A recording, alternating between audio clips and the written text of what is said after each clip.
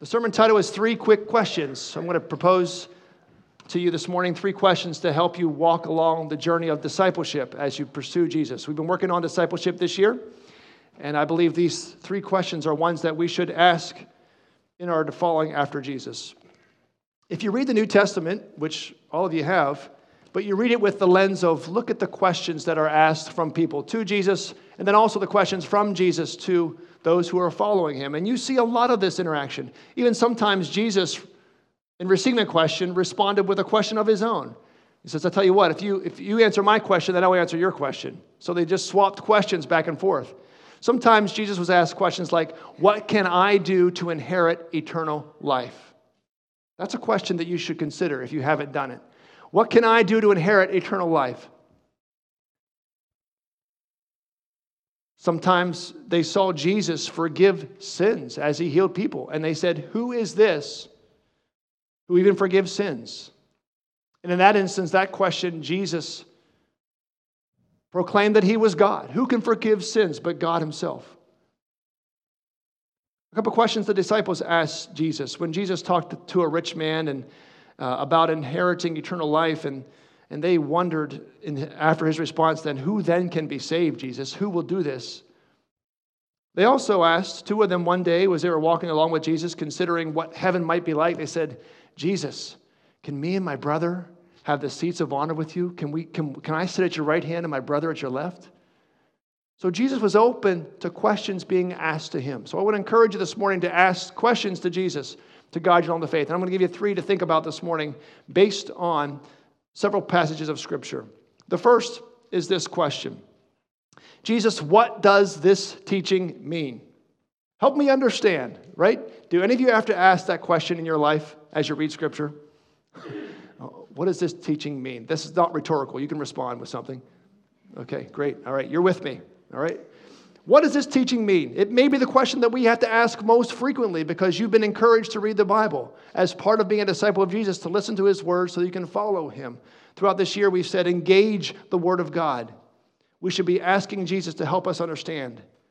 I read a proverb recently which stated this: like a gold ring in a pig's snout is a beautiful woman who shows no discretion. I'm thinking, what? That's not an expression that we use very oftenly here in this culture. Oh, like a gold ring in a pig's snout. Well, I had to ask this question. Jesus, what does this mean? What does this mean? If we look at the New Testament, we focus in on Jesus' teachings. We discover one of his primary methods was the parable. A parable is a story with 2 levels of meaning where certain elements in the story represent something else. Looking at this parable in Mark 4, we're going to get the disciples asking questions, but here's the parable that they asked and asked Jesus to interpret. It was a parable of the sower and the soils, right? We know this parable. There was numerous places where the seed that the farmer was sowing the seeds could fall. It could fall upon the path, right? If it fell on the path, then the birds would come and eat it up. It fell on the rocky places where it did not have much soil.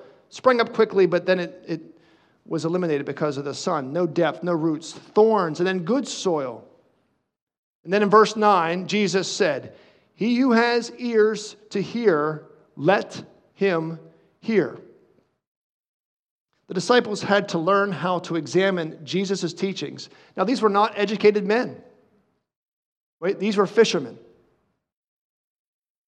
They were tax collectors. They were not like Paul, who sat with Gamaliel and got an instruction through and perhaps understood the parable. They had to ask Jesus, what does this mean? Look at verse 10. When he was alone, Jesus was alone. This is the disciples saving a little bit of face, right? They just stood by Jesus and they kind of nodded their heads when he was teaching. Imagine it, right? Then he got off into a private room and they said, oh, by the way, Jesus, the 12 and the others around him, what did that parable, what did it mean? They asked him about the parables. Why did Jesus teach in parables? Do you ever wonder that? Couldn't he have made it a little bit clearer for us? Right? Sometimes Jesus, just tell us straight out what you mean. Does it have something to do with the ability for the subject matter to span across time and cultures? As you ponder why he taught in parables, look at 11 and 12. Jesus explained. He told them, The secret of the kingdom of God has been given to you, talking to the disciples, those in the kingdom. But to those on the outside, everything is said in parables, so that, here's the reason, they may be ever seeing but never perceiving, and ever hearing but never understanding. Otherwise, they might turn and be forgiven. Jesus taught in parables to reveal truth about the kingdom of God in such a way that those in the kingdom might gain understanding and faith direction, but those on the outside would never get beyond the temporary meaning. So your first question that I encourage you to ask is to ask Jesus, what does this mean? Help me gain understanding. And I want to encourage you, if you ask that question to Jesus regularly throughout your week, it's going to indicate something about you, right? First of all, it demonstrates a desire to go beyond process into understanding. I don't know about you, but there's sometimes where I sit down and I can read a whole paragraph or a page, but it doesn't have, my mind is not fully committed to that. I'm not fully engaged, and I can say, well, what in the world did I just actually read? Right? Especially when you're doing academic reading in textbooks or something that's a little bit more challenging. Parables can be that way. What did I actually read? Help me understand. This demonstrates a desire to go beyond just a process. If every one of you read your Bible every day this year and you're like, I have to get up and read my Bible, but every day you walked away with no understanding, what good would that be? Other than to say, I read my Bible every day. Now, we don't read just to read. We read to gain understanding so that we can know God better. And we can know His ways and we can follow Him and represent Him, right? Secondly, this indicates humility. If we say, Jesus, I just don't understand. Help me learn this. No matter what age we are, this is a good question to ask. But it also takes courage. It might take courage to say amongst others, I really don't understand that. Can you help me understand? Before becoming a pastor, I would teach mathematics, and sometimes mathematics didn't always come across clearly to my students, and maybe it was the way I communicated. I would say something like this. Listen, it's pretty simple. The sum of the squares of the legs of the right triangle is equal to the square hypotenuse. You understand it? Some do. You might understand this. It's like this. The legs are A and B, and the hypotenuse is C. A squared plus B squared equals C squared. This is called the Pythagorean theorem, right? I can explain it clearly. I can demonstrate it. I can walk in, and there'll still be some that say, if you don't ask the question, I won't know if you don't understand. Asking a question takes humility and courage, but it also demonstrates faith. It demonstrates faith in us looking to Jesus and saying, Jesus, I believe you are the Word of God who was from the beginning, came to earth, took on flesh. You know the Father. Everything that you taught us came from the Father through you. You can teach me. It demonstrates faith in going to Him and asking. And also demonstrates faith in believing that Jesus is willing to help. As you seek for understanding Jesus' parables, here's a couple hints. In the book Grasping God's Word by Duvall and Hayes, they suggest two principles for interpreting Jesus' parables. All right, two things. First, look for a main point for each main character or group of characters. Look for the main point. As you read the parable of the soils, what's the point? What's the point about these different types of soils? And which one do I want to attain to be, right? Do I want to be the path, the rocky place, the thorn, or do I want to be the good soil, right? And what should it look like then? What should it look like if I'm the good soil and the seed of the word is cast into me? What will it look like in my life? This is what we do. Look for a main point for each main character, if there's characters, or group of things. Secondly, the main points you discover must be ones that Jesus' original audience would have understood. What this means is because the parable can be a little bit vague and we have to work for meaning, we can't make it mean something here 2,000 years displaced from the original telling that it never would have meant for them. We can't read our meaning into the text. This is called eisegesis. We want to practice exegesis, getting from the text what it meant to the original audience, and then making the correct application in our current culture. We can't just read anything that we want to into the parables. Those two steps, use those to help in gaining your understanding. But ask the question, Jesus, what does this mean? Now you might be thinking, that'd be great if Jesus was hanging out in my living room where I did my Bible study, right? It might be great if Jesus was walking with me as I did my stuff in my dorm room or in my car as I'm riding to work and I'm listening to the Word. But remember, in John 14:26, Jesus made this promise, but the Counselor, the Holy Spirit, whom the Father will send in my name, will teach you all things and will remind you of everything I have said to you. So yes, we have access to Jesus through the Holy Spirit who lives within us. And you don't have to call upon Him waiting for an appointment. You can go whenever you need to go for understanding. Okay? First question. Jesus, what does this mean? What is this understanding? On our way to Mark 9, I want you to just stop and pause at Mark 7 real quick. Flip over to Mark 9, but pause at Mark 7, verse 18. It's a rhetorical question Jesus asked to His disciples, who asked Him another question about explaining something that He taught. In verse 7:18, Jesus said to His disciples who asked Him to ask for help and understanding, He says, disciples, are you so dull? Okay. Yeah, sometimes we are, right? And Jesus says, come on, stay with me here. We got work to do, and I've got a purpose for you. You got to get your mind engaged in this, right? I'll help you. I'll answer your questions. But come on. So there's an implication here from Jesus that we are to be learning. We are to be figuring out how to understand His teachings as we go through it and do it. Okay, that was just a side note. Mark 9 for our second text and second question. The question is, Jesus, what are we missing? And the context for this question comes out of a story where a man who had a son that was possessed by an evil spirit. Okay, it's kind of hard for us to think about this in our culture, but in some cultures around the world, we identify it a little bit easier than here, perhaps. But an evil spirit was in this son, and it would cause the son to be deaf and mute, and even at times almost throw the son into a fire. The dad brought the son to the disciples and said, "Can you help me?" And the disciples tried to, but they couldn't heal the child. So the man then goes to Jesus and approaches Jesus and asks Jesus to heal the child.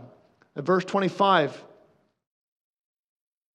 when Jesus saw a crowd was running to the scene, He rebuked the evil spirit. "You deaf and mute spirit," He said, "I command you, come out of him and never enter him again." The spirit shrieked, convulsed him violently, and came out. The boy looked so much like a corpse that many said, "He's dead." But Jesus took him by the hand, lifted him back to his feet, and he stood up. Praise the name of Jesus. After Jesus had gone indoors, His disciples asked Him privately, again in the privacy of the small group setting, "Why couldn't we drive it out?" So they were asking Him, what did we miss? What we didn't do? He replied, "This kind can come out only by prayer." Why couldn't we drive it out? What was the error? They were curious to know what they were missing in their ministry to this possessed son and his father. Failure can be a great teacher. Disappointment or the possibility of failure can stifle our faith activity. We can fail and we say, "I'm never trying that again." I was unsuccessful. But it can also lead to faith growing to new levels and seeing Jesus work in amazing ways. There was a season where I was a coach in athletics, in high school athletics, and track and field in particular, where I would see fear of risk playing out in my athletes. I would see them train hard. I would see their potential. And when it came to race time, sometimes they would just not go all out. And I'd say, "What's going on? Go for that." And they would say, I don't care. I'm content where I'm at. I didn't believe them because I had seen them train. I had talked with them. I knew them. And I knew their potential. And I knew what they wanted. But they were afraid of the risk of failure. It was safer for them to offer "I don't care" than to commit to going all out, regardless of the consequences. One of the things that may be missed in this story that I want to highlight is in Mark 9:18, where the disciples are present in this story. The story starts with a father bringing the afflicted son to Jesus' disciples for healing. Even though they were unable to drive out the evil spirit, they were engaging people because Jesus had sent them out and taught them to do this. They were engaging in ministry. They were attracting hurting and suffering people because they were engaged in providing healing ministry. They were doing it. They were doing amazing things. Their healing was both physical and spiritual. I want you to contemplate this phrase in your life. The practice of following Jesus encounters situations where the solution or outcome is unknown. Your decision to follow Jesus in some certain situations, you're not going to know where it's going to go. If I say, you know what, I don't know how my family's going to react to this. I'm the only believer in my family, and I'm deciding to go after Jesus because it's the truth revealed to me and God's drawing me. That's an act of faith. You don't know how your family's going to react.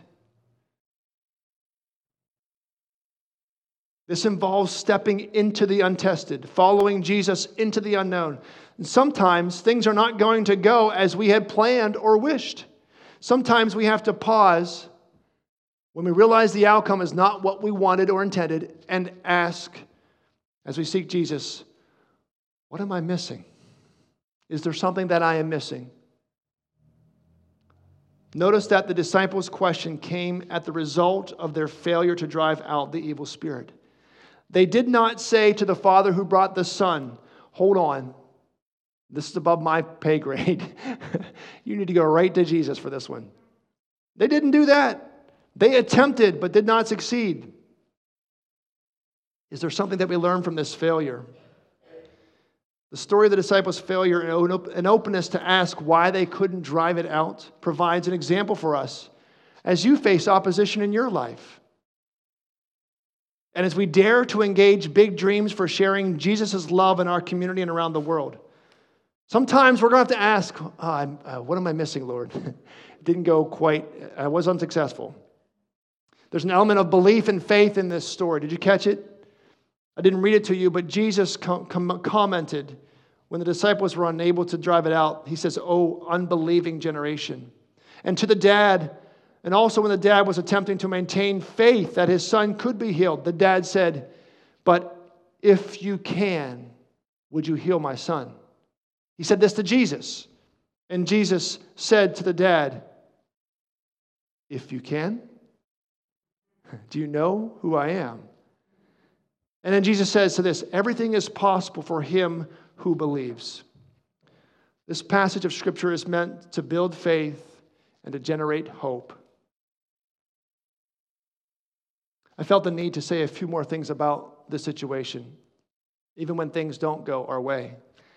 The enemy can spread seeds of doubt in families who pray earnestly over their sick family member, doing everything they know possible,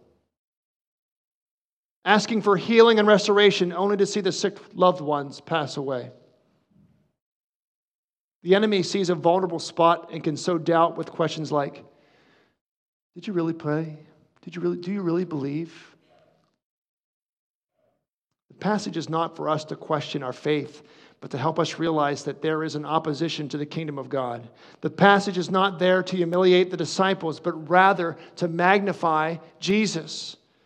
Jesus' response to the disciples' private questioning is one which points us to the power source for our faith. Jesus teaches us, as he said, this kind can only come out by prayer. And some manuscripts add, and fasting. Prayer and fastings. Sometimes God's will for us or someone in our lives is not the same as our desire.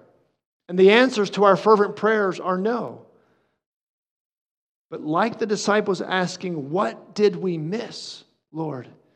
We too can review a certain ministry or an event where the results were not what we hoped for. Prayer was Jesus' response. So I ask you this morning to consider your prayer life as a disciple of Jesus. Is it missing?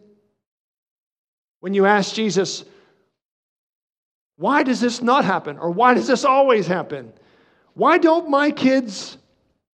Why is my marriage? Why were we unable to do this? Let's make sure that we bathe those situations in prayer. Okay? So the first question, Jesus, help me understand what you're teaching me. Second is a question of humility, saying, Jesus, what did I miss? Third is the question, Jesus, what should we do with this cultural practice? Turn to Mark 10, verses 2 to 12. I'll read the whole text for you for this one. Some Pharisees came and tested him by asking, Jesus, is it lawful for a man to divorce his wife?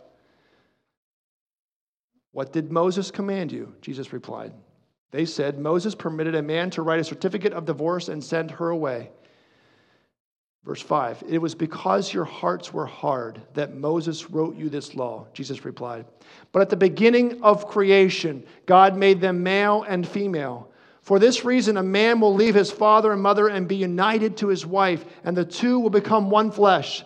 So they are no longer two, but one. Therefore, what God has joined together, let man not separate.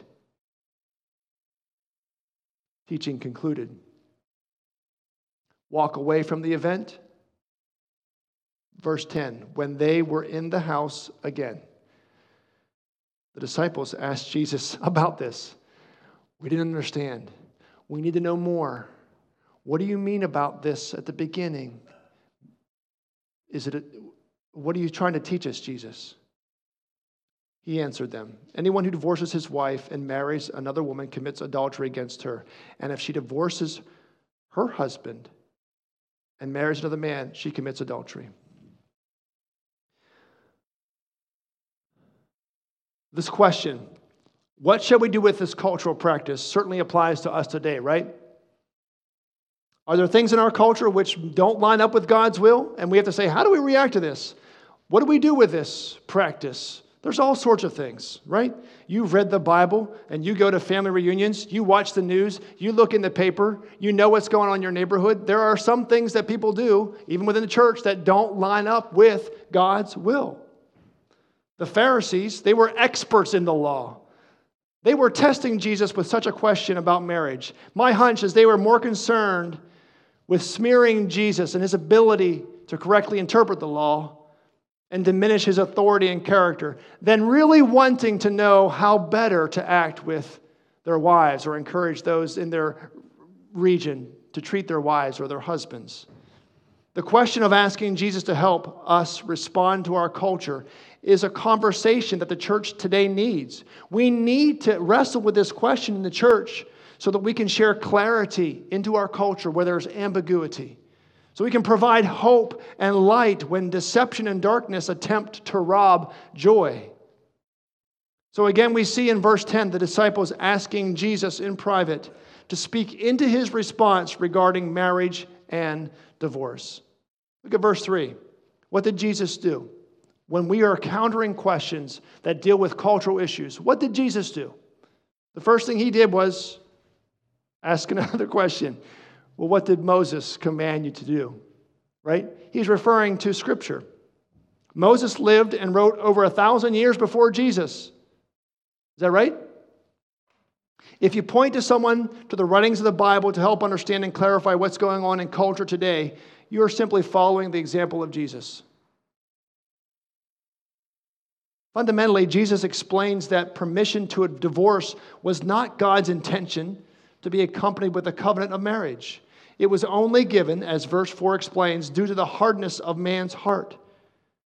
I want to state right now that God can work through divorce, allowing forgiveness, allowing grace and mercy to transform one's heart and to begin things that are new and beautiful. Jesus was dealing with something way bigger than the Pharisees' trap, but with a cultural issue that continues to plague marriages. What we see is Jesus doing is taking the Pharisees' question, which is narrow-minded. It was a simple pinhole they were looking through. And Jesus takes that hole and he peels it back and gives us a glance at things in this world that is much wider and gives us a view of the Father's plan to bless humanity with marriage. Look at verse 6. He says, "But at the beginning of creation, God made them male and female." Jesus connects the creation of humanity with the beginning of time. In verse 6 also, in a definitive way, answering a question about marriage. This paragraph, this teaching from Jesus is about marriage. He says, marriage. In the beginning, God made them male and female. Male and female are the components necessary for marriage as defined by God. In verse 7, because of this God's unique and distinctive creation of the male body and the female body, which is the only way in which natural procreation can occur, the institution of marriage is given. You see, their little question is being spread wide open, and Jesus says, let me just tell you about God's plan for you in marriage. He continues in verse 8, he says, in the beauty of marriage, two become one. Two individual thought processes, desires, two beings fade away and become one, each sacrificing for the building up of the other, having hearts that are given to the other to hold and to care for. And in verse 9, he says, this is meant to be together. What God has joined together, a covenant that God sees and puts his blessing on, let man not separate. Let me, this man, not work against what God wants to build as oneness in my relationship when my selfish desires come against that oneship and I only think about me. Let you and I, men, not work against the oneship that God wants with us in our marriage by saying I'm selfish and I want what I want and domineer over our wives. And wives, the same thing is for you. To work towards oneness so that God's power and his beauty and creative work in marriage can flourish. During my pre-counseling sessions, I instruct those who are considering marriage with verse 9. I say, marriage is God's, and those who enter it should not do so on a whim, because what God has joined together, let man not separate. So the disciples had their eyes opened and asked Jesus to explain more. Here is the result of divorce and remarriage. He says in 11 and 12, a man who divorces his wife or a wife who divorces her husband and then remarries commits adultery against her or him. Now, this is not the only time Jesus spoke about this topic. The sin that's addressed here is one called adultery. And if you think that you're not prone to be adulterous, you just need to go look at Matthew 5:32, where Jesus says, hey, listen, if you look at a woman with lust in your eyes, or women, you look with men with lust in your eyes, you're committing adultery.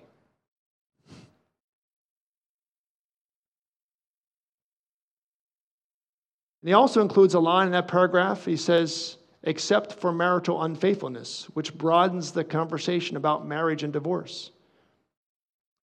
We're not necessarily looking at this today to preach on the topic of marriage and divorce and adultery. But we're looking at Jesus' teaching to help us with the question, Jesus, what do we do with cultural issues that come our way? This is the question we're asking. We looked at Jesus' response. So here's some things for you to think about and glean as we entertain that question as discipleship. First of all, what did Jesus do? He looked and referred us to say, what does the whole Bible teach about this topic? That's the first thing he did in verse 3. What did Moses command you? What does the Bible say? What has God revealed to you about it? This leans into the authority of Scripture. Secondly, we have to ask, well, let's look at the places where Jesus talked about this, either directly or indirectly, and pull these together so that we can understand. The third thing is, what decisions regarding this matter, this cultural issue, display a heart that seeks to bring glory to God? What would be the position of someone who seeks to bring glory to God in this position, rather than glory to self? And then finally, what decisions regarding this matter allow God's grace and mercy to be applied to soften the heart? Dealing with cultural issues that can be so divisive and hard, dealing with people that you love and care for, it's not a simple answer. So we don't want to forget question number 1 and question number 2. Question number 1 is, Lord Jesus, help us to understand. And 2, what are we missing? Let's make sure we pray as we encounter these things. 3 questions today. Jesus, help me to understand. It's a great question for you as a disciple to follow Jesus. Secondly, when things don't go quite well in your life and it's not playing out the way you wanted to, and even before that, if you just want to inspect and say, Jesus, what am I missing? It's a great question. And then finally, as we try to attempt to engage the world with life and truth, and Jesus, we ask, Jesus, how do I deal with this cultural issue? This week, I encourage you to think about those 3 quick questions. Quick is relative, right? My hunch is that if you take one of those quick questions and you ask it to Jesus, what happens as a result, if you truly meant that, will be something that's much broader and deeper and longer lasting than a quick question. I invite you to consider that this week. I want to invite you next week. We're going to look at another question of the disciples based upon Jesus' teaching in Matthew 24. And he told them about Jerusalem. And every stone that you see here is going to be moved and knocked down. And they asked a question about Jesus' second coming and at the end of the age. Please prepare for next week by reading through Matthew 24. Thank you for being here today, Brother Sam.